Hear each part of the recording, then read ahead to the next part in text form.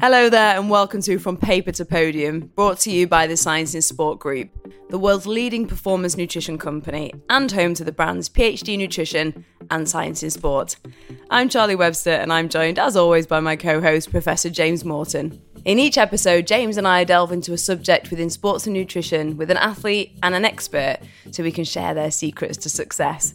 Almost every athlete gets injured at some point or another. So in today's episode, we'll be talking about injury and recovery. We'll be speaking to rugby player Jack Willis about his devastating injury at the Six Nations and his rehab and how that's going, plus Professor of Molecular Exercise Physiology for all the expert advice, Keith Barr. Jack, I think that we can't speak to an athlete or talk about sports performance without actually coming across the topic of injury. I've interviewed hundreds of athletes and no matter what you're talking to them about, injury comes up. So, I mean, I've personally, and I know James has, followed your recent journey, but can you tell us what stage you're at the moment of rehab? Yeah, unfortunately, as you say, I think it comes part and parcel with being an athlete, injuries, and I've had my fair few in my short career so far, but yeah, I'm going quite well so far. So I did my knee back in February, tore my MCL, PCL, both meniscus, and I'm sort of at a pretty good stage now, about 4.5 months deep, and hopefully be looking to run in the next coming weeks. Really, that's the plan. But yeah, just take it day by day and nice and steady and yeah, hopefully keep progressing. I don't want to take you back there, but just for our listeners, just as a reminder, you did mention it was in February. I remember watching it and England were beating Italy at the time in the Six Nations and you kind of went down and then immediately we knew as fans, you know, as viewers that you were in excruciating pain and you could hear you as well. If you feel okay to, what was that moment like and what runs through your head? Is it pain, but then almost like, oh my God, how serious is this? My career, like what flashes in your mind? Yeah, I think you run through quite a few emotions in a moment like that. I think first and foremost, as you say, it was, oh, this is sore. Something seriously has happened here. And as I sort of was going, my knee was going down without being too graphic. There was a bit of a crunch and a pop. And you hear things like that and you normally tend to know that that's serious. By the time I'd sort of hit the ground and was sort of rolling around in a bit of a dramatic fashion, but I was in a pretty bad way pain-wise. And yeah, and then I think whilst I was on the floor, I just remember people sort of flooding around me, medical staff and seeing if everything's okay and what they can do to help. And I just remember thinking, I was like, here we go again. And as I touched on briefly, I've had a couple of injuries now. And unfortunately, when I was 21, I tore my ACL and LCL and all sorts of my right knee. So I've been through this process before. And it was kind of the bringing up sort of the scars that I had behind from last time and I had to go through it again. And it's a lot to deal with. In that, it's weird how quickly your mind can work from the instant of it happening.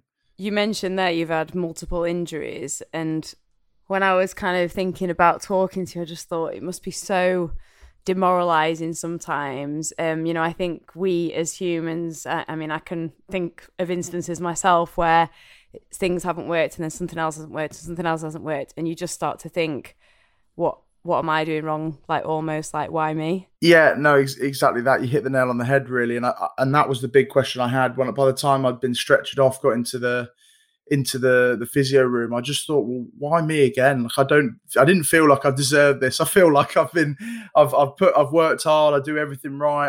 I try and like to think that I'm extremely professional with the way I go about things on a daily basis. And you just think, I've ticked all the right boxes, but it's not happening. It's not falling for me at the moment. And it's a real shame. But I took a lot of positives coming out of my injury last time. And I think I do reflect back now and think I appreciate every second I've got on the pitch a lot more than I used to. I think I learned a lot of lessons about my body and how to manage myself on a week-to-week basis. And also I learned that there's more to life than just rugby, that it's not just what you do on the training field that's important. It's about having a really balanced lifestyle so that when these things do come up, you can keep yourself in a pretty good headspace and not struggle too much mentally. Because last time I did get in a pretty dark place. Yeah, unfortunately, Jack, I've also worked with a number of athletes that have had serious long-term injuries. In fact, a couple of episodes, we actually had Chris Froome on, who had a crash that was, it was almost fatal, the extent of the crash that he had. So it's just part and parcel of that highest level of sport. One thing I did want to ask you was, in the immediate aftermath of the second injury, at what point did you start to look forward? Because I remember with Chris, even the day after that injury, when he was lying in the hospital bed and things had settled, he was already planning to get back to the Tour de France one day.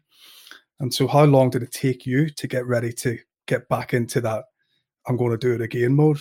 Yeah, well, it's a great question. I think you have I have fluctuations of that. So immediately you go into a mode of, and I know this is something that I've never sort of lost really, is I'm desperate to put that England shirt back on one day. Having done it in an England shirt, and a big driver for me is with, I know a lot of people have had much sort of more serious consequences of COVID and affected in a much worse way. But for me, something I've always dreamed of is playing for England, but having my family there and being able to go after that game and have a hug and a kiss with them and just enjoy the moment. And I've not had that. And I've only played 3 games now, but all of them have been during COVID. And that's a big motivation for me to get back out there, to put that shirt on again one day and have my family there. And I think it does take a while for you to get into that mindset, but then immediately after that was always there. But then you go through this sort of lull period. I knew I had my operation 10 days after I did my injury. And in that period, it's a really tough time to manage your mental sort of well-being, really, because you're just like, you don't really start your recovery until your operation. I feel anyway, because that's sort of your day one is you had your surgery and you go again. There's definitely important things you can do along the way, and that's sort of making sure that you're getting the healing process right, get the swelling down, keep the muscle bulk alive in and around the knee. But you don't have that sort of real get-go attitude until you've sort of had the operation. You go, right, I can see my path now back to recovery. Definitely. There's so many positives. You said, take so many positives from being injured before and bringing that forward. But you also said, you've been in some dark places, and I think that's completely normal. And I know that you've spoken about mental health and you're an ambassador for Brave Mind, and you've been documenting. I've been watching your little clips on Instagram of documenting your journey, which actually your mom and dad were on, and they were really upset about what happened. Yeah. Like, listeners, if you haven't seen that, go and watch that clip because it's brilliant. But I think often we skip over what it actually feels like. And again, if you feel okay, what can you describe to us those feelings? Because, going back to that Instagram video, there was shots of you where you look really low. Yeah, I think I've managed myself better this time around in a lot of ways. But last time around, there was points where I genuinely just couldn't see myself coming back to being a rugby player. Firstly, I was just like, how am I ever going to get back? I didn't feel that there was almost points where I didn't really want to get back, because I just felt like as soon as I do, I'm just going to get injured again. You get into a bit of a negative spiral. And as you say, this time around, I just had a lot of emotions of sort of why me? Why has this happened again? I don't feel like I deserve it. And a lot of those questions were going around in my head. And I think the worry and the anxiety I have around when I do eventually come back, that could happen again in the first tackle I make, the first jackal, the first carry. I could get injured again. There's no guarantee to say, oh, well, don't worry, you can get 10 games injury free and then you'll be all right. There's no guarantee in sport like that, unfortunately. So it's having that mental battle in your head. And I've almost forgotten that I was a rugby player for the first half of my injury and just gone, right, I've got other focuses in property outside of rugby. So I spent a lot of time on that.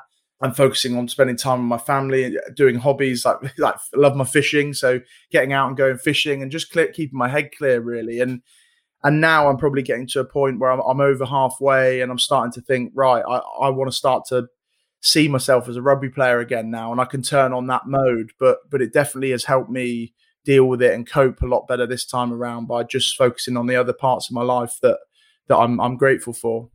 Yeah, no, I think there's some great points. The line that particularly resonates with me is when you said, accept that there's no guarantees in sport. because the reality is sport is the most unpredictable job in the world. And I remember working with some of the Liverpool first team players a few years ago, and we had our psychiatrist then, Professor Steve Peters, who was on our first episode actually of the podcast.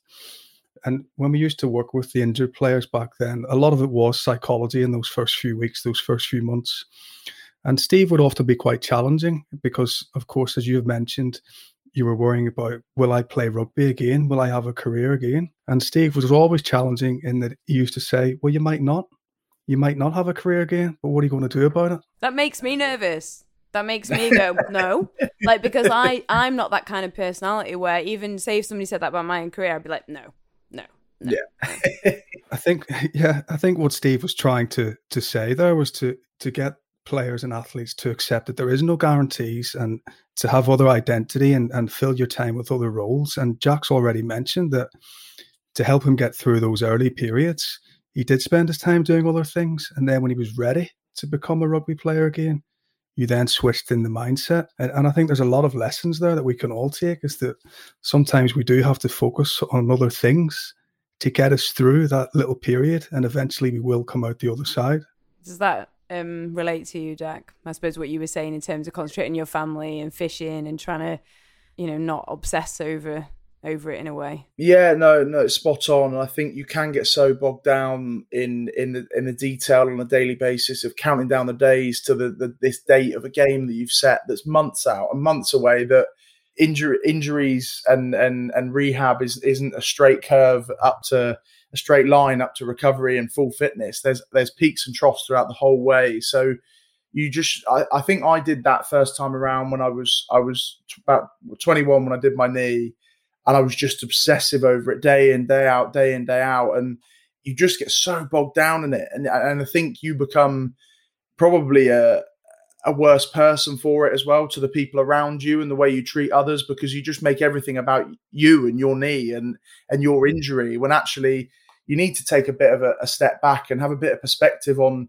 everything that's going on in the world, everything that's going on in other people's worlds around you, and that it's not all just centered around your injury. And the tough thing is for us, if I don't get my knee right, even this time around, if I don't get my knee right, my career's over. That's the way injuries are. It's that harsh reality. So it is my life. It is my day. I wake up and the first thing I think about is my knee. I go to bed thinking about my knee and will it be okay? And you have those anxieties around it. But as James said, you put these other coping mechanisms in place. You have these other focuses, and that's what gets you through and keeps you on the right track, I think. How do you start to get faith in your body again and have confidence enough to go out there and play without being tentative? Yeah, I think that starts with the rehab and the actual physical side of things. First and foremost, you start to tick off a box that you didn't believe you could tick, and then all of a sudden the physio says, right, go on, try this, give this a go, and you're a bit tentative. You say, were you sure? Should I be doing that? And they're like, yeah, you'll be fine. You give it a go, and all of a sudden it feels really good and it's not sore, and it really does creep up like that. It gets to a certain stage where every single day you're doing something new and you're exploring sort of uncharted territory, really. It's quite a cool phase and an exciting phase, but equally it can be quite a nerve-wracking phase. But you have to put a lot of trust in the physios and staff around you that they're doing the right thing, and that confidence builds. And then mentally you start to forget certain parts of the injury and start to push some of those anxieties away. I certainly did last time. That once I'd done a few things with how I did the injury originally and it was okay and I survived it, I was starting to think, okay, well, my knee's got a chance at surviving this. And then you just creep up and repetition is sort of key. And then you get to a point where both physically and mentally you climb up the ladder to a point where you're ready to go, really. Yeah, I think as Jack says, Charlie, it's about breaking it down into those little small steps and accepting that you can't do the things that you used to do straight away, but over time you will be able to. There's a phrase that we often use in sport at the minute during rehabilitation called from control to chaos. And what that means, and Jack's smiling here because he's probably going through this at the minute, when he starts running in a couple of weeks, it will be very controlled. It'll be very straight line running at given running speeds. Eventually, it will be chaos and he'll be asked to change direction with no structure. And once you get through that chaos phase, I'm pretty sure he'll start to have confidence in his body again. Yeah, I think you've hit the nail on the head there. All of a sudden, you're running in very straight lines, very slowly and controlled, and you get your rest between sets, and then the physios and the S&C will put you in scenarios where you don't have time to think. Your body just starts to react again naturally, and you go in and going and going. And but in those moments when the adrenaline's pumping, you're doing these other things where your mind's focused on the drill rather than what your knee's doing. That's when you get to the end of the session and think, well, I just did all that, and you haven't thought about it, and yeah, the confidence at that point just goes through the roof. James, you wanted to have a bit of a chat about like muscle atrophy, which is where the muscle gets smaller. And tell me if I'm wrong, Jack, but one of your videos, I saw you like kind of hitting your quad, and I presume that meant because your quad looked a little bit wobbly. Yeah, I was wobbling the skin nice round still, and thinking, but... where's all this gone? But yeah, no, it is crazy how the body works, that you have to work so hard for so long to get to the point that you want to be at, but within 3 weeks of doing nothing, it can take it away. And it's like, well, you'd hope that it would be the same level of rate dropping that it does to get to that point, but unfortunately it does not work that way. And that's where, as you say, well, James will go into more detail, but the nutritional side of it is so key during that phase where you can't load up the muscle properly. Yeah, you need to really look after yourself in that area. Yeah, I think one of the oldest training principles, Charlie, is the use it or lose it principle. And it's basically what Jack's just mentioned there, that unless you're using your muscle, in other words, contracting your muscle or exercising, eventually you will start to lose that muscle mass. And the unfortunate thing with injury is there's been lots of research studies over the years where they've deliberately immobilized people. So immobilized one limb, kept the other limb, both lower and upper limbs. And you can start to see muscle atrophy or detect it even within days. So within days of inactivity, you can start to detect muscle getting smaller. Several days later, then it will start to get weaker. So one of the things I did want to ask you, Jack, actually, was from a physical perspective, during the onset of injury, what was like your immediate thoughts that you were worrying about from a physical perspective? And the reason why I asked that is, in my experience of working with football players, quite often their immediate physical thoughts was about body composition. Am I going to put on weight and lose muscle? Rather than thinking, right, am I going to lose strength or lose fitness? It was pretty much all about weight.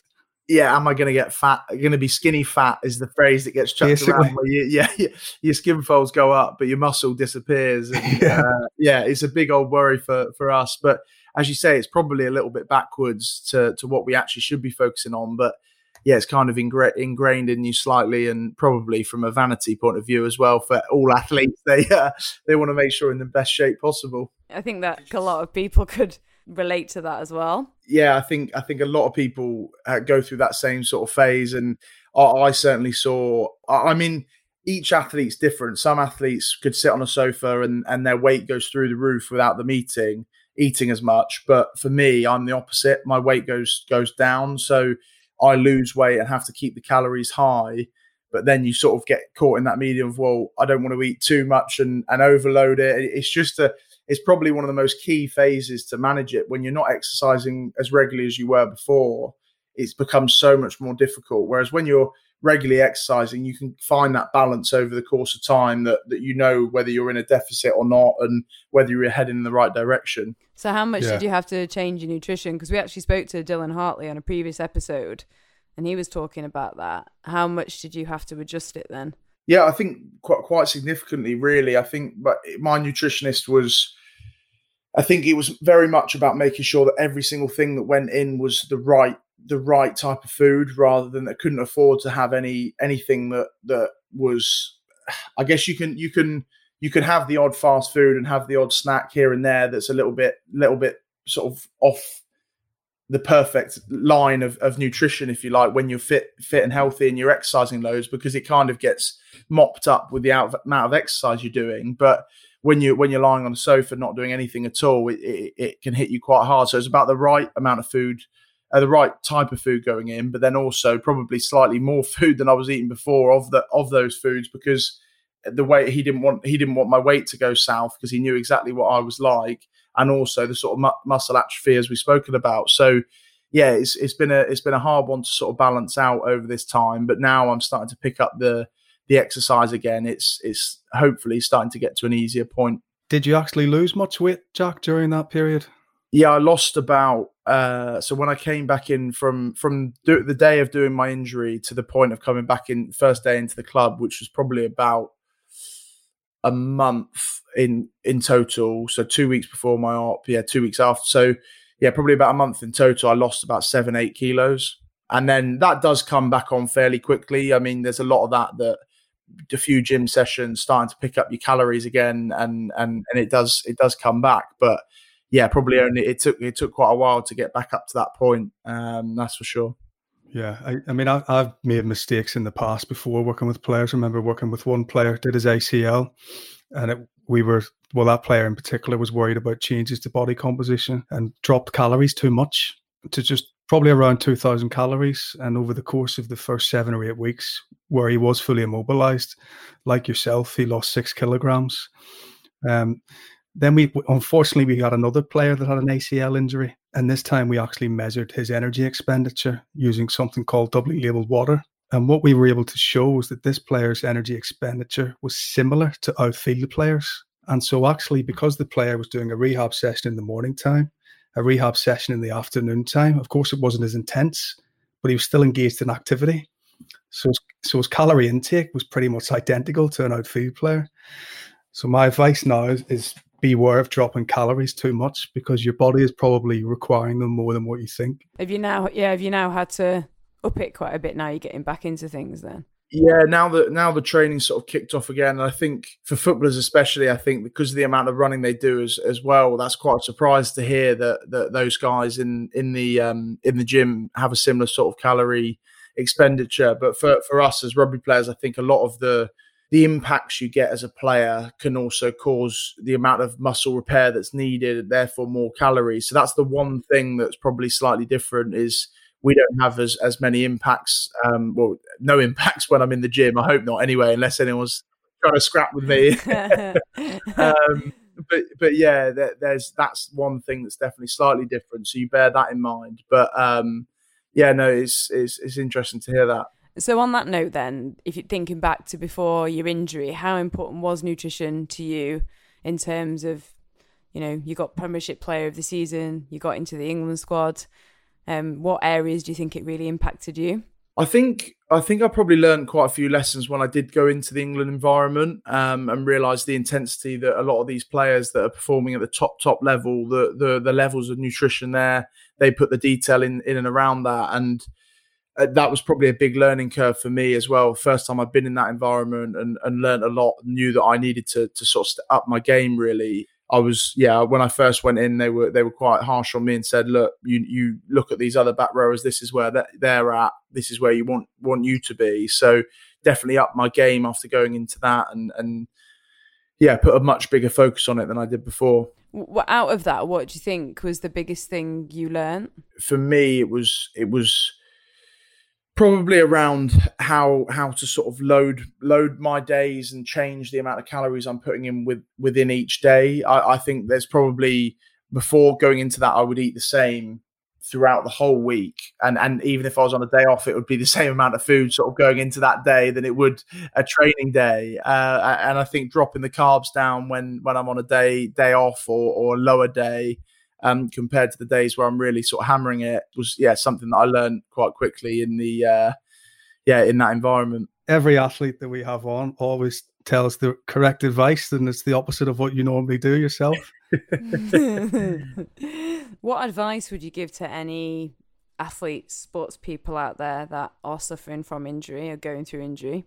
I think it's what we touched on briefly earlier before about having other focuses and having other things that you can find a similar level of enjoyment from or a sense of achievement from, and having another focus, whether that's whilst you're injured, going out and doing a course that at the end of it you've got something to show for it and you can be proud of yourself for something else. Because I think you do, as an athlete, you unfortunately you're kind of programmed to constant feedback from people. Have you done well enough? How you're doing? But when things are going well, you feel on top of the world because you're playing well. I think deep down, if you're playing well or not or as well, and your family are telling you you're doing great, and you get all this constant sort of praise, and then all of a sudden you're not getting that on a daily basis. You're not getting any feedback at all because it's just about getting your knee right. And yeah, it's about keeping a balanced head about when you come back from rugby, not taking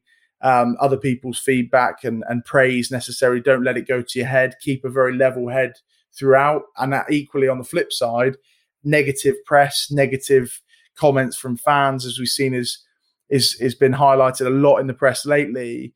Just try not to take it in a lot of the time, because I think there's always going to be peaks and troughs of your career, and people are going to jump on the bandwagon, good or bad. And I think if you can keep a level head throughout all of that, you'll definitely keep yourself in a much better headspace. James, how much of recovering from injury is mental and being able to cope, like Jack is talking about? I think so much of it is mental, Charlie. I mean, I don't know what the percentage is, if you want to put a percentage on it, but I'm pretty sure it's close to 100%. Dealing just accepting the fact that you're injured to start with, and then building your plan. But that's it doesn't happen overnight, as Jack said, and he mentioned about getting through the surgery phase before he was then ready to move forward. But I think it does lead on to an interesting question, Jack. When you think of your support network, who do you think it really plays an essential role, both within sport and your home life, in helping you to get through that little phase? I think from my home life, my girlfriend and my brother were fantastic, are fantastic during my injured periods I've had. And my girlfriend pretty much does everything for me when I'm in that early phase, especially when I'm on the sofa. She's changing my ice for my ice machine, cooking me dinners, making sure I'm eating the right things, cleaning up after me with everything going on around me, moving my machines around so I can complex at the right time, and facilitating my optimal recovery. So without her, I'd be just sort of slouched on the sofa ordering Deliveroos and hoping for the best. But then my brother as well, I talk to him a lot. I'm fortunate enough that he plays at Wasps with me, and having him in the team is pretty special to lean on, and we're really close. But then going back into the sort of club, really, it depends on the one that I've found has helped me most throughout all my injuries is the other injured lads around you. So it can obviously changes. It's not a go-to person necessarily. They're the only people really that truly understand what you're going through as well at that time. So you can really be honest. You can open up about everything you're feeling. You can moan about your injury. You can moan about the physios or anything like that. Just little things that you're like, oh God, I want to do this today. I want to do that today. They're holding me back.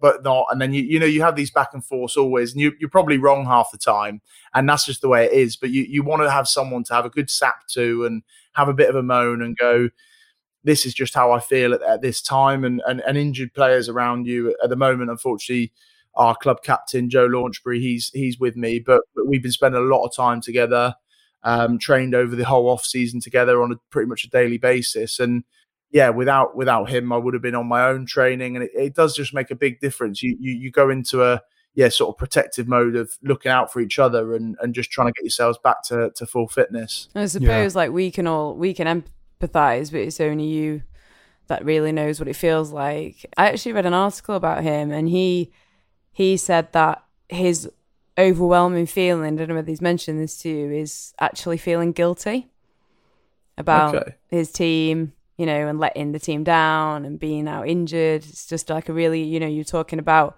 kind of your emotions that set in after that. Was that anything you felt?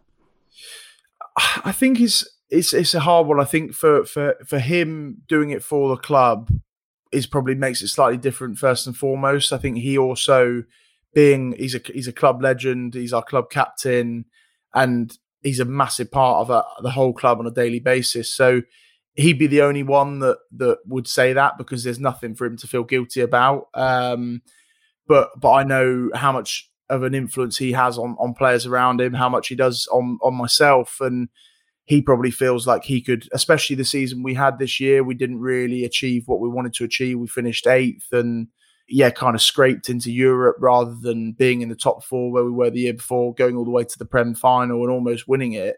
It was a bit of a a step down in performance. And I think I definitely do feel like that I watch games and think, well, I'd like to think, might be wrong, that I could have helped in some way. And I don't know for sure that he would feel like that as well. And that again goes back to when I was talking about it earlier, that I had to go through a phase where I just forgot that I was a rugby player. So when I was going to the games to watch the guys, I was just cheering them on almost as a spectator rather than, I should be out like there. As a fan. Because almost as a fan, because you go to those games and think, I should be out there, and you just feel horrible. And sometimes you can't help that feeling. It does it's so overwhelming. But yeah, the more you can try and avoid that, the better, really. And I think I did struggle with that more when the fans were back, because I love the feeling of playing in front of fans. When it was still an empty stadium, you kind of felt like a bit of a training match. It's a weird environment. But the last couple of games they had of the season with the fans back,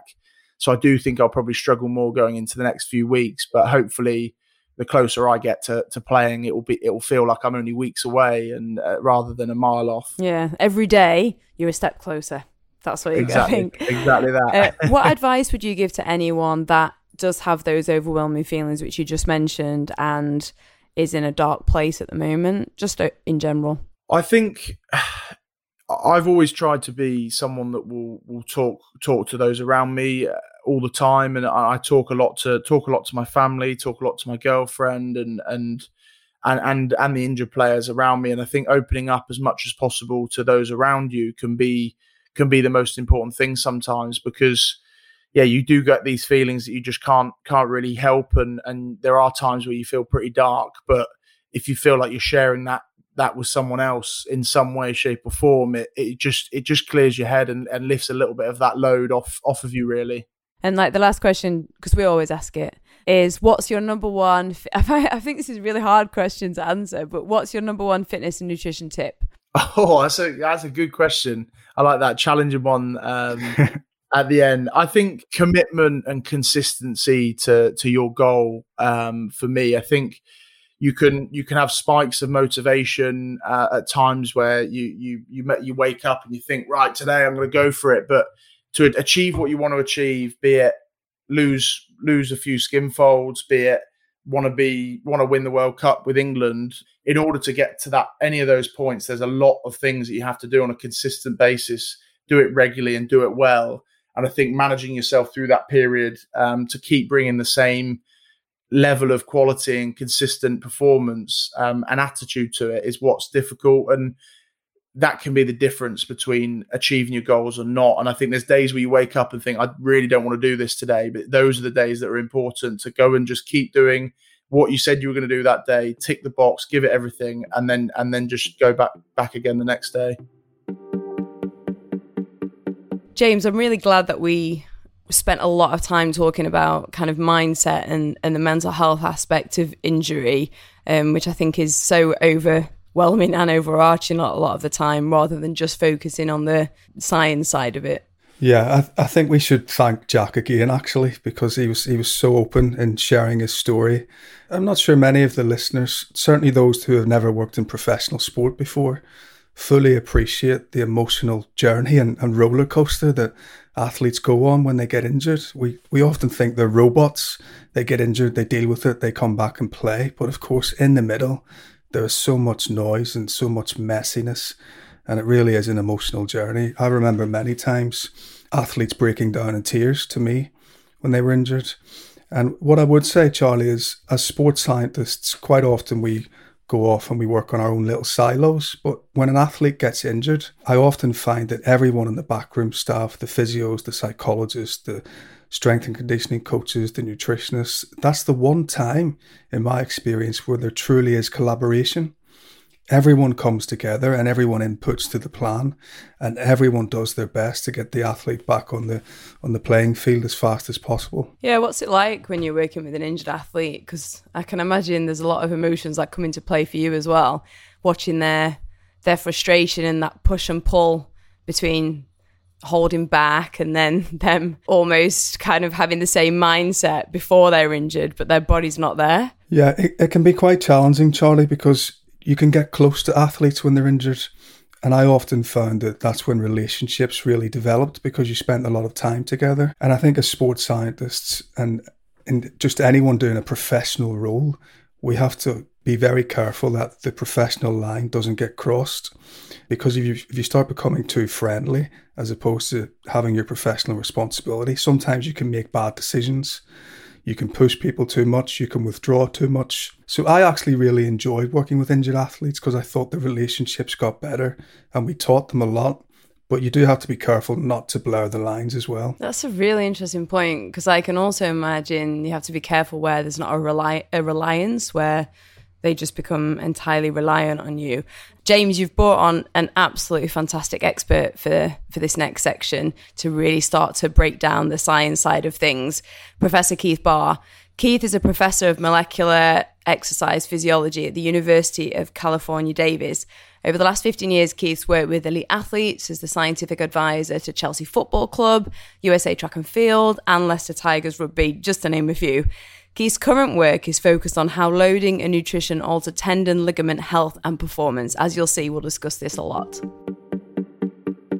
Keith, we're really chuffed to have you on. Very Yorkshire word there, which means pleased. And I think probably the best place to start is if you can describe to us different types of injuries and exactly, like, for example, what's a soft tissue injury, what's a more serious injury. I think maybe if you can give us a little bit of an overview first, that'd be great. Sure. So basically, when we look at it, most athletes, the number one issue that they're going to have are what we call these soft tissue injuries. And what that means is sprains, strains, and tears. And that could be of tendon, ligament, or muscle. And so those are your soft tissues.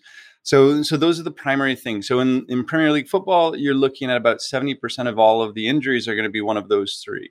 If you're looking at other sports, it's very, very similar. You're getting this really, really high level of these soft tissue injuries, muscle, tendon, and ligament. And that's comprising the majority of what you're going to see as an athlete. You are going to get some hard tissue injuries. So that means it's going to be injuries to the bone as well. But those are going to be either traumatic contact injuries, or they're going to be chronic overuse injuries. So that means stress fractures or direct breaks that you can get. But the most common things we're going to get are strains, sprains, and tears. That's going to happen to our tendons, ligaments, our muscles, and to some degree our cartilage as well. And so that's really what a lot of athletes are going to be dealing with throughout their career. I just want to be specific on something, because I know we have a lot of listeners that are into triathlon, running and cycling. And I know you mentioned football there. So what tends to be quite specific to that group of people? There we're looking at two different things. The cyclists aren't going to have the same types of injuries that the runners are going to have. And that's largely because the runners are going to have a lot more of what we call mechanical fatigue. And that means every time they hit the ground, they're hitting the ground with about 2 to 3 times their body weight. They're doing that 180 times a minute. That's a huge mechanical impact force on their skeletal system. And so what you're going to get a lot of in runners is you're going to get a lot of either tendinopathies. So because this is somebody who's trying to absorb the force using their tendons and muscles, or you're going to get these stress fractures or bone issues. And those bone issues are the things that a lot of elite athletes especially are going to be dealing with, because the volume of load is going to be as high as they can in order to maintain that kind of high level performance. But as you get more and more volume, there's more and more of this mechanical load on your skeletal system. And there's a greater chance that your system is going to get a little bit out of whack, and you're going to develop either a stress reaction, a stress fracture, or a complete fracture. Something I was always taught, see if I'm right or not, you can dispel it if not, was that with our tendons and ligaments, maybe I shouldn't be putting them in one bracket, but that they're going to be as strong as we train them. Absolutely. It's just like every other system in our body. Our tendons and ligaments, a lot of people, at least in the old days, thought it was this just old rope-like tissue that held everything together. And it really didn't change from the time you were maybe 17, 18 years old until you were into your 70s, 80s, 90s. And what we've learned over the last probably 5 to 10 years is that our tendons and ligaments are really actually quite dynamic tissues. And they seem to grow almost like a tree where the core of the tree kind of stays the same. But as we load more and more, we're going to add rings to the outside of the tree and make it stiffer and stronger. But if we do go through periods of inactivity, we can lose those outer rings. So it's a little bit different than what we would expect in a tree. You don't see a tree, getting bigger and smaller, but that's kind of what happens with our tendons and ligaments. There's actually a really cool article that came out about a year and a half ago that showed that female soccer players over an 8-month season, their ACL actually got bigger during the season over that 8-month period. And so what that tells us is that in short periods of time, these connective tissues can get bigger and stronger. They can become more resilient. And that after periods of inactivity, we're going to get into a position where they become more at risk for injury or failure. So the best example of this happened in 2011, almost 10 years ago now, in the NFL. They had a player strike. So what they did is the players weren't allowed to go into the facilities and they weren't allowed to train. And then they signed an agreement. Everybody went back to work. And so they started immediately in training. And what happened is they had, within the first 2 weeks of training, they had I think it was either 9 or 11 Achilles tendon ruptures. Because what was happening is that they were resting on the couch. The tendons were getting smaller. We all kind of continue to eat when we're on the couch. And so when you do that, that tissue gets a little bit stiffer as well. And so now they've got a small tissue that's stiff, and that's what we call brittle. And so when you go to load it now, it pulls really quickly and you can tear them really easily. And so exactly what you said, if you're not exercising a lot, those tendons and ligaments are going to get smaller, they're going to get more stiff, and that means they're going to get brittle. And so that means when you come back to training, you're going to be at a greater risk for injuring either the tendon or potentially the muscle that it's connective to. Yeah, no, I think that's great, Keith, the way that you've opened the podcast there, because I believe that a lot of sports scientists have traditionally focused on muscle and neglected other tissues. And I think what we're learning, certainly as you said, in the last 5-10 years and throughout this podcast, we've frequently talked about other tissues like the gut, like the brain, and you've just reminded and hopefully taught everyone else who hasn't heard this concept before that tendons and ligaments are just as plastic as muscle, and we should also be focusing on how to train our tendons and ligaments. And I'm not sure many sports scientists in the past truly appreciated that, but I think the landscape is definitely changing. Absolutely. And it's really important because the way that we train our tendons, ligaments, and connective tissues is actually different than the way that we train our muscle and our heart. So when we go out, as you said, Charlie, a lot of your listeners are cyclists or runners. They go out and they do these really long distances, long sessions, because especially the cyclists, they can go out and cycle for ages and ages, but they don't necessarily want to go super hard. But they'll go out for a really long session. Well, our tendons and ligaments only really get a signal for about 10 minutes. After that 10 minutes, I explain it like I have a 13-year-old daughter. If I try and explain a lot of things to her, she'll shut me out really kind of quickly. So I have to get the important stuff really right at the front. Tendons and ligaments are the same way. They start turning off really quickly to the signals that you're giving them. And it takes a while before they're ready for another signal, another lesson. So the way that we train tendons and ligaments is in these short bouts of activity. So 5 to 10 minutes where we're trying to load them specifically.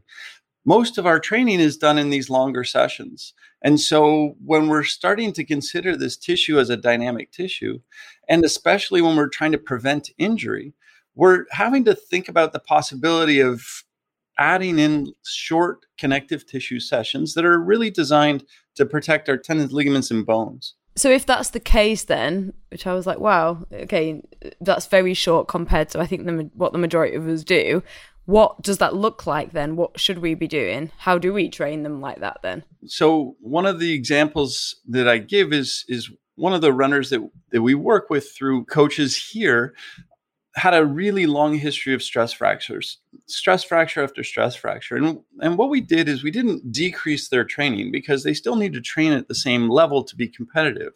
But what we did is when they were doing 1-a-day sessions, so they were doing a session in the afternoon, what we would do is we would add a session in the morning, and that session in the morning would be a short session We would add, because they were a runner, we could add it as 6 minutes of jump rope. So all they're going to do is they're going to jump rope for a short period of time. And all that's going to do is it's going to load the musculoskeletal system. It's going to load her tendons, her ligaments, and her bones that are the ones that she's using during her running.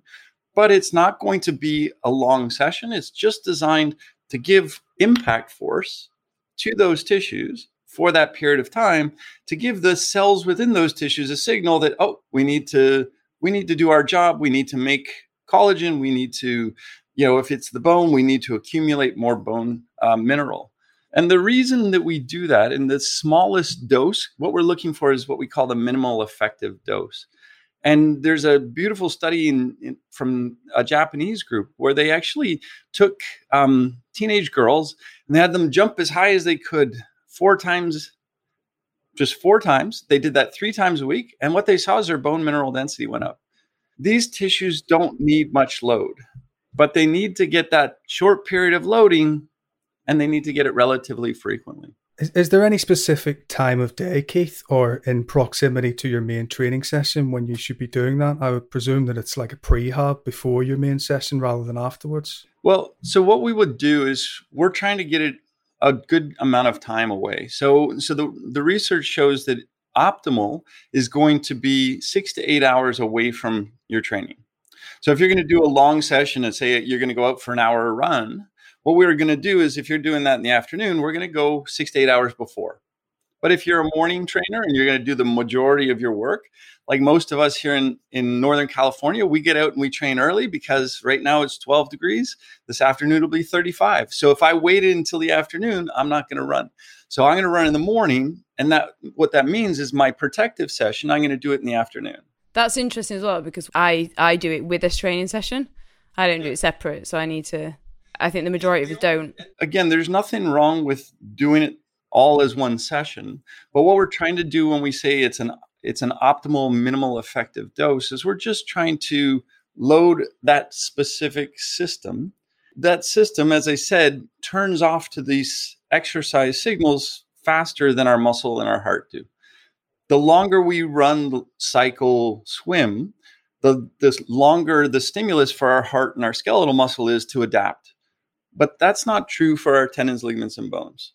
Where does strength training come into this? Because one of the things I always say is I do a lot of endurance, but I also strength train, and I have done since I was probably about 13 years old. And I always think that's done me in such good stead in terms of injury prevention. Absolutely. So one of the things that we say that I always tell athletes and coaches is that we get muscle pulls when the tendon is stiffer than the muscle is strong. Because when we're going out, we're going to run, and we're going to see this in basically 2 weeks' time here. And you're going to look at the men's 200 meters is the primary place, but the men's 400 as well. And what's going to happen is people are going to, the guys are going to start getting out there. They're going to start going. And then kind of in the back end of this, what they're going to do is they're going to pull up with a hamstring pull. And what they've been doing over the last few weeks and months is they've been trying to peak their performance. And that means all fast movements. And a fast movement by definition means low load. So the muscle is not getting a stimulus to be big and strong. The tendon is getting lots of stimulus to be stiff. And over time, what's happening is that tendon is becoming stiffer than the muscle is strong. What they're going to do is they're going to take a little bit longer stride as they get a little bit more tired. They're going to hit the ground. That hamstring is going to stretch because the tendon is stiff. The hamstring isn't super strong. What's going to happen is that the tendon is not going to stretch. The muscle is going to stretch. And that's when you're going to get these muscle pulls. We see it all the time in football as well. That exact type of thing, especially when somebody gives you a little nudge, you take a longer step, you hit the ground. Now, because if your tendon is stiffer than your muscle is strong, you're going to pull that muscle. The reason I say men's 200 and 400, I'm not being sexist. It's because women actually suffer 80% fewer muscle pulls than men. And that's just because their stiffness is lower than men's stiffness. And that's one of the effects of estrogen. So what is the difference then between male and female injuries? Yeah, so what everybody probably knows is that in sport, like football or like basketball or whichever, woman is going to have about 4 to 6 times more likelihood of having a catastrophic ACL rupture. Again, that ACL is a little bit more lax, but as I just said, they're going to have 80% less likelihood of having a muscle pull.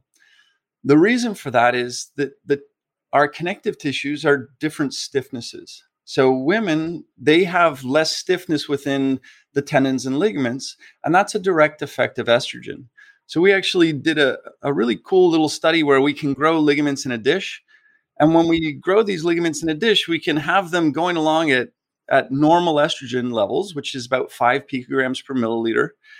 Right before ovulation, there's a spike of estrogen. And this actually is when we see about 3 days later, you'd see the most incidence of ACL ruptures in women. And what we did is we just modeled that by adding estrogen, high levels of estrogen for 2 days. And what you see is the tendons actually become stretchier.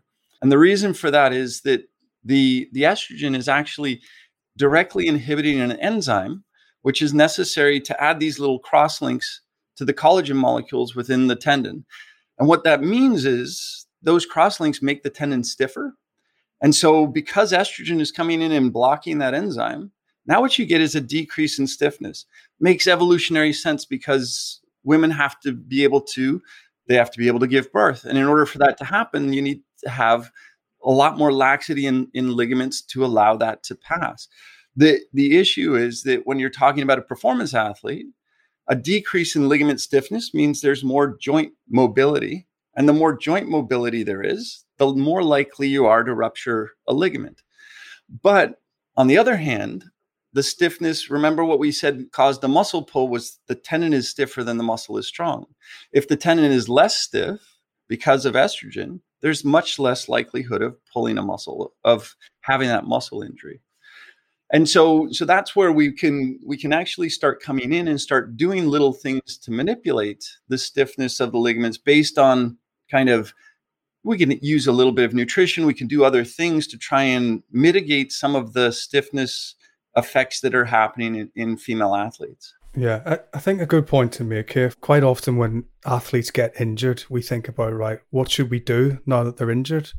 But actually the conversation should be, what should we do before to reduce the injury risk? And a lot of it, in my experience, is quite simple. And Keith has mentioned that sometimes it's just changing the training. But I would say that a lot of athletes across the board don't incorporate strength training enough. And if they did incorporate more strength training, then that balance between tendon and ligaments and muscle strength would probably even out a lot more. It reminds me, going back to, we had Paula Radcliffe on the podcast, and she was very open talking about the role of strength training in her career. We had Adam Peaty training every day, of course, in heavy sessions in the gym. And I think those top class athletes do really buy into the role of strength training and injury prevention. And I think that's a lesson that we could all take away across the board. What about from a nutrition point of view? I think you've mentioned it as well, James, a few times, but I've heard you, Keith, say the word collagen multiple times in this conversation so far. How does that work? Should you take collagen?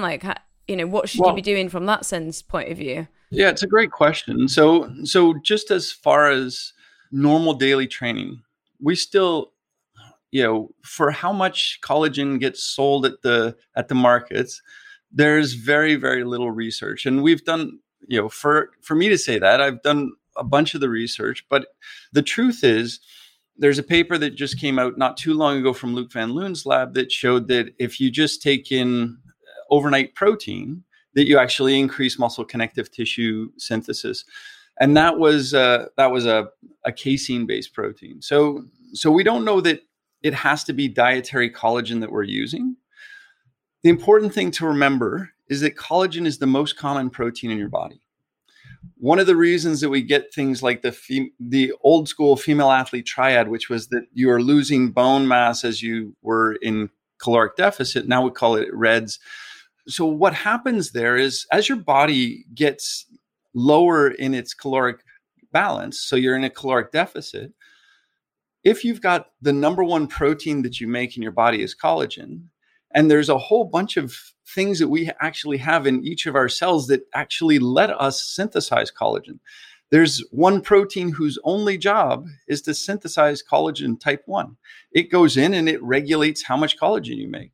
And so if you've got this whole system, you're in a caloric deficit. One of the easiest things to kind of shut down is your production of collagen. And that's why a lot of people get decreases in bone strength when they're in a caloric deficit. You get a lot of these things because it's one of the easiest proteins to shut down.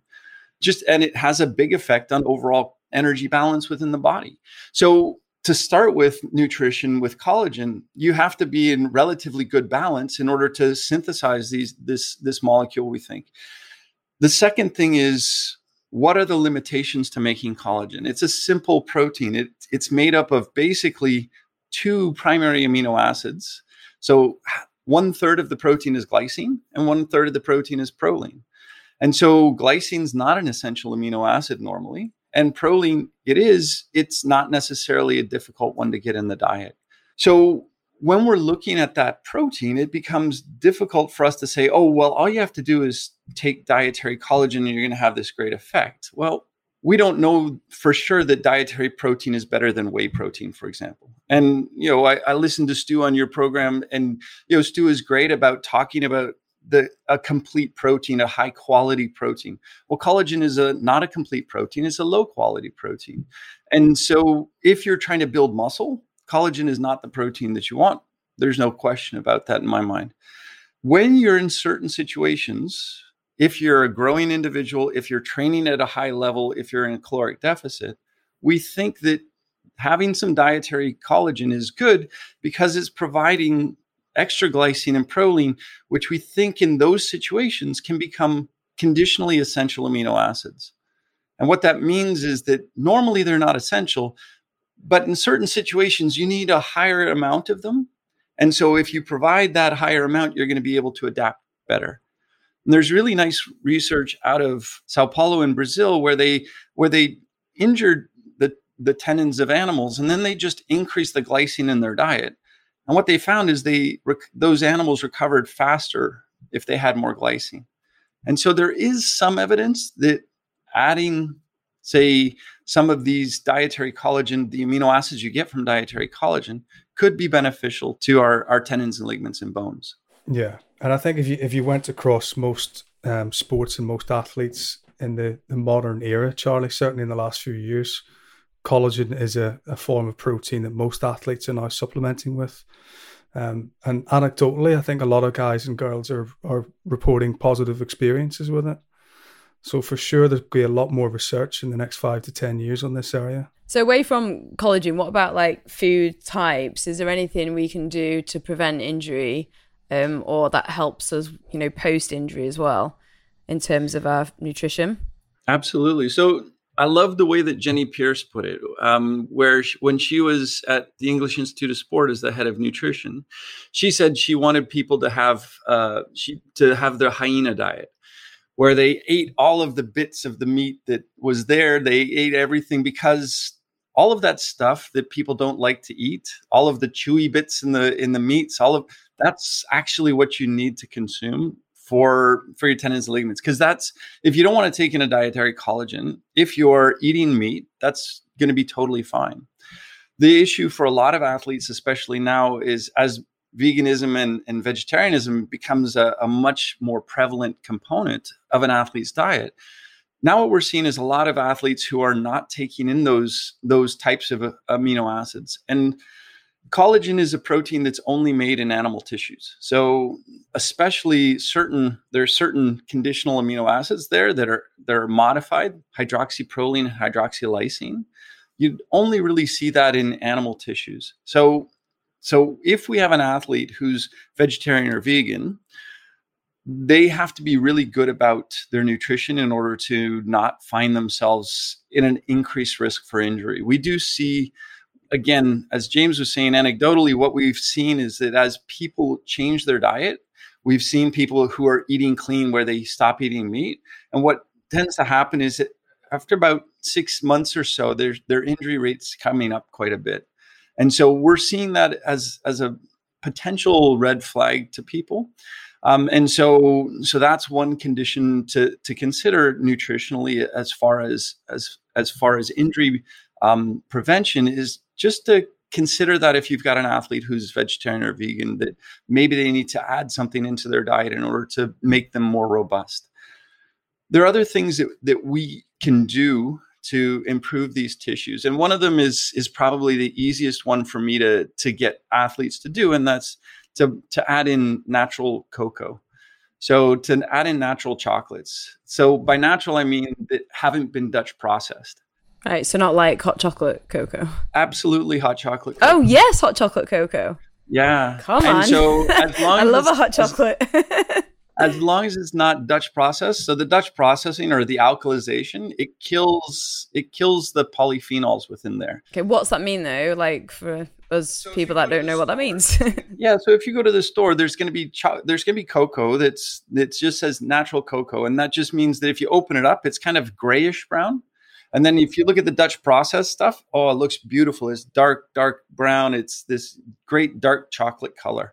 That's what a lot of chefs use. It's what a lot of cooks use to make it look beautiful. But by doing that alkalization, you kill the polyphenols within the chocolate, and that actually modifies it as its ability to, cause the benefits that we're looking for. I've written cocoa on my notepad. Go and buy some. As a final question, what would your number one rule be in terms of training and nutrition advice for injury?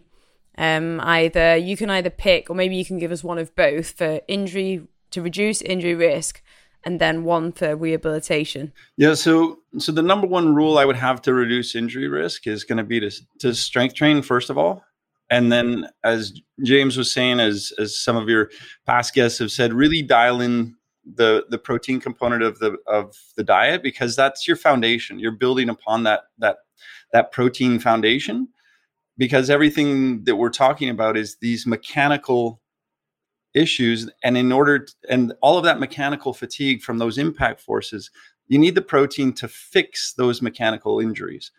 So that's the first thing, is to really strength train with a heavy weight before you get injured.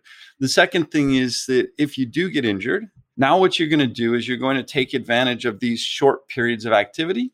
And that's what we're talking about. If you're in a situation where you can't train, you can't train that area. So if you've got an ACL, for example, or as Jack does, an MCL, now what you're going to do is you're not going to necessarily be able to train the legs as much. Train the upper body heavy and strong as already.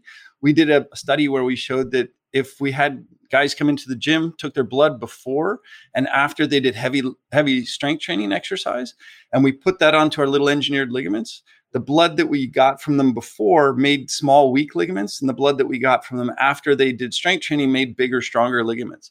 So there's something that our tendons and ligaments and muscles produce globally that's actually going to help that tissue regenerate as well. So don't stop training your upper body if your lower body's injured, and then do as much activity with that leg or with that injured part as you can, and have it in these short bouts. So what we would do is we would get up first thing in the morning, and if what Jack's got to do is he's got to load, he's got to do some range of movement, he's going to have some exercises that physio's given him. We're going to have him do that for 5 to 10 minutes in the morning. We're going to have him rest until noon, 5 to 10 minutes at noon. That's that 6-hour period. And then we're going to have him go end of the day, 6 to 8 hours later. So he's got 3 periods of activity throughout the day. And then what we would do is about an hour before one of those, we would have him take about 15 grams of hydrolyzed collagen. We just give it to them in orange juice or in something that has about 50 milligrams of vitamin C, because the vitamin C is essential for collagen synthesis as well. So we're going to give that an hour before we're going to do at least one of those 3 sessions, because what that's going to do is when that's going to give all of the amino acids you need to make collagen are going to be really high around the tissue when you start to load. Our tendons and ligaments aren't like our muscles. Our muscles have great blood flow. Our tendons and ligaments have really poor blood flow. The way they get most of their nutrients is when we pull on them, we stretch them, that's going to squeeze out all the liquid within it. And then as we relax, that's going to suck liquid in from the environment. That fluid that comes in is going to provide all of the nutrients for the cells within that tissue. So if we provide our dietary collagen or our vitamin C before we do our specific training, As we pull on that tendon or ligament, we squeeze out the liquid. Now, as it brings in new liquid, it's going to be enriched in vitamin C and all of the amino acids that they've just digested. So now they'll be able to use all of those building blocks to make that tissue bigger, stronger, faster. Yeah, I think that's some great advice. It goes back to nutrient timing, about how the timing of when we eat and what we eat can sometimes make more of an impact. I just wanted to say from my perspective that injury to me is very similar to inactivity. Now, to put that into context, some of my favourite studies in the literature, I've never done any of these studies, by the way, but some of my favourite ones are the bed rest studies, where they put people in bed for several weeks, or they do reduced step count. So rather than doing your 10,000 steps per day, they ask people to reduce their step counts to 2,000 steps per day. And the changes that you induce in your body within 7 days are frightening. You lose your cardiovascular fitness, you lose some muscle mass, you lose strength. And maybe if we frame it like that to people listening today, it might make them exercise more frequently than just one session a week, because inactivity and injury can quite often induce the same physiological effects on the body. And I think that's quite frightening. Actually, every time I look at those studies, it makes me want to go out and do some more training again. Absolutely. I remember that if you ever see or listen to Luc Van Loon, he'll tell you these great stories. And one of the things that he did is he had a student taking a study where they were actually taking people in a coma and they were watching their muscle mass. Or they were doing the casting studies where they would cast the knee and they would watch the quadricep. And so they said, okay, they're losing this much muscle mass. And so what he did is he had his graduate student go out to the butcher and get that much meat so that he could put it onto a cutting board so that you could see how much you had lost in 5 days. And you had lost about 3 kilos of muscle in those 5 days that they did this short study. You don't really appreciate 3 kilos, but then you see it as steak on a cutting board and you're like, oh, that's a lot of steak that we've just lost there. And that's really what you're losing from these muscles within very, very short periods of time. I'll pause for a second because I can relate, as you both know, to what you just said in terms of the coma. And I just was sat there almost reflecting. And for the listeners that don't know, coming up to 5 years ago, I was sedentary, I was in a coma and I was critically ill and nearly lost my life. But then actually, and I do remember a doctor saying to me, like, once I started to, after about 3 months where they were thinking about sending me back to England because I wasn't in England and do my rehabilitation here. And he said to me, like, the consultant, you've got your hardest battle to come. And I was like, no way. You don't know what I've just been through, like in the coma, fighting for my life. And boy, was he right. Because of everything you've just said, and both of you, that I just completely didn't recognize myself because I'd lost, not in the way I looked, but in the way I felt and my ability and things that I was able to do, which I just took for granted. And it took me so long to be able to walk again. Then it took me like another year to be able to like run again. And that's something that I just take for granted even now, actually, despite what I've gone through. So, and that was because I was ill, but I had that inactivity and didn't use my muscle for so long. And then going to the ligament tendon side of things, that's what I also had problems with, because that's where I learned, one of the amazing guys that helped me rehab was my tendons there's just nothing. And I remember my Achilles tendon just hurt and ached so badly just from walking because it had no stimulus and no exercise or anything. Absolutely. So one of the things that we tell athletes classically is that when you injure yourself, it's pressure, ice, elevate, and rest, or RICE, which is the rest, ice, compress, and elevate. That's such a bad thing, because all we're doing with the rest is we're prolonging it. We're making things worse. So what I've found is that if you can get the athlete moving almost from the second that the injury occurs, they're going to have a much faster return to play. And there's a nice paper in the Journal of American Medical Association, JAMA, out of Michael Kerr's group that showed that if you start rehabilitation at day 2 versus day 9, if you start at day 2, you're 25% faster return to play than if you started a week later. Because that rest component that everybody says, oh, we need to rest. No, you don't. You need to move it. You need to use it, because if you don't continue to move it and use it, what's going to happen is you're going to have to recover not only from the injury, but from that inactivity as well. So the less inactivity that you can do, the better it is. We're loading people post-surgery the same day. James, I almost feel like we could have started a new episode off the back of this last couple of minutes of conversation around inactivity. Can you tell us a little bit more about how much this affects us? I think we should maybe do an episode on inactivity. Yeah, we probably should. And actually, Charlie, the last conversation that we had there reminded me back of a lot of work that I did during my PhD days. I was looking at a group of proteins in muscle called stress proteins. And what happens when you exercise is your muscle makes more of these stress proteins. And then as a result, the next time that you subject muscle to stress, it's more protective. So the stress proteins have offered a prior protection against the subsequent episode of damage. Now, the reason why I'm telling you that story is because it reminds me a lot of what happens in heart tissue, in cardiac tissue. And so traditionally, the advice for people that suffered heart attacks or had coronary artery disease was to almost limit your exercise. But now we know actually that you should exercise as much as you can because that offers protection. Perhaps let me leave you with something to consider. There's lots of research over the years that have shown that if you exercise 2 to 3 days before a cardiac stress, like a heart attack, you'll be more protective and you can recover better after that stress. So the practical message really is that if anyone's planning on having a heart attack in the next 2 or 3 days, then make sure you exercise 1 to 2 days beforehand, because you will definitely have a better chance of recovering well. I'll put it in my calendar then. It's a great, I mean, it just blows your mind. I'm kind of sat here with my mouth half open thinking, wow. And I think that brings to a point where actually you can do that if you have exercise as a consistent in your life. Yeah, the many benefits of physical activity. I think there's this misconception that once you become a trained person, then you're trained.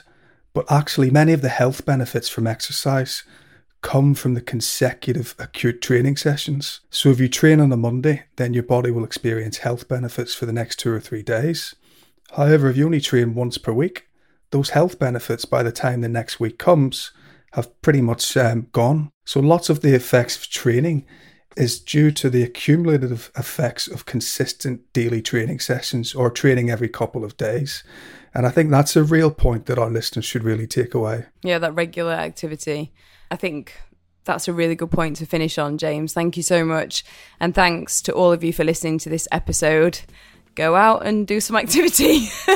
Learn more about our brands by visiting scienceinsport.com and phd.com while you're waiting for the next episode. And if you enjoyed this one, we would, of course, love a review.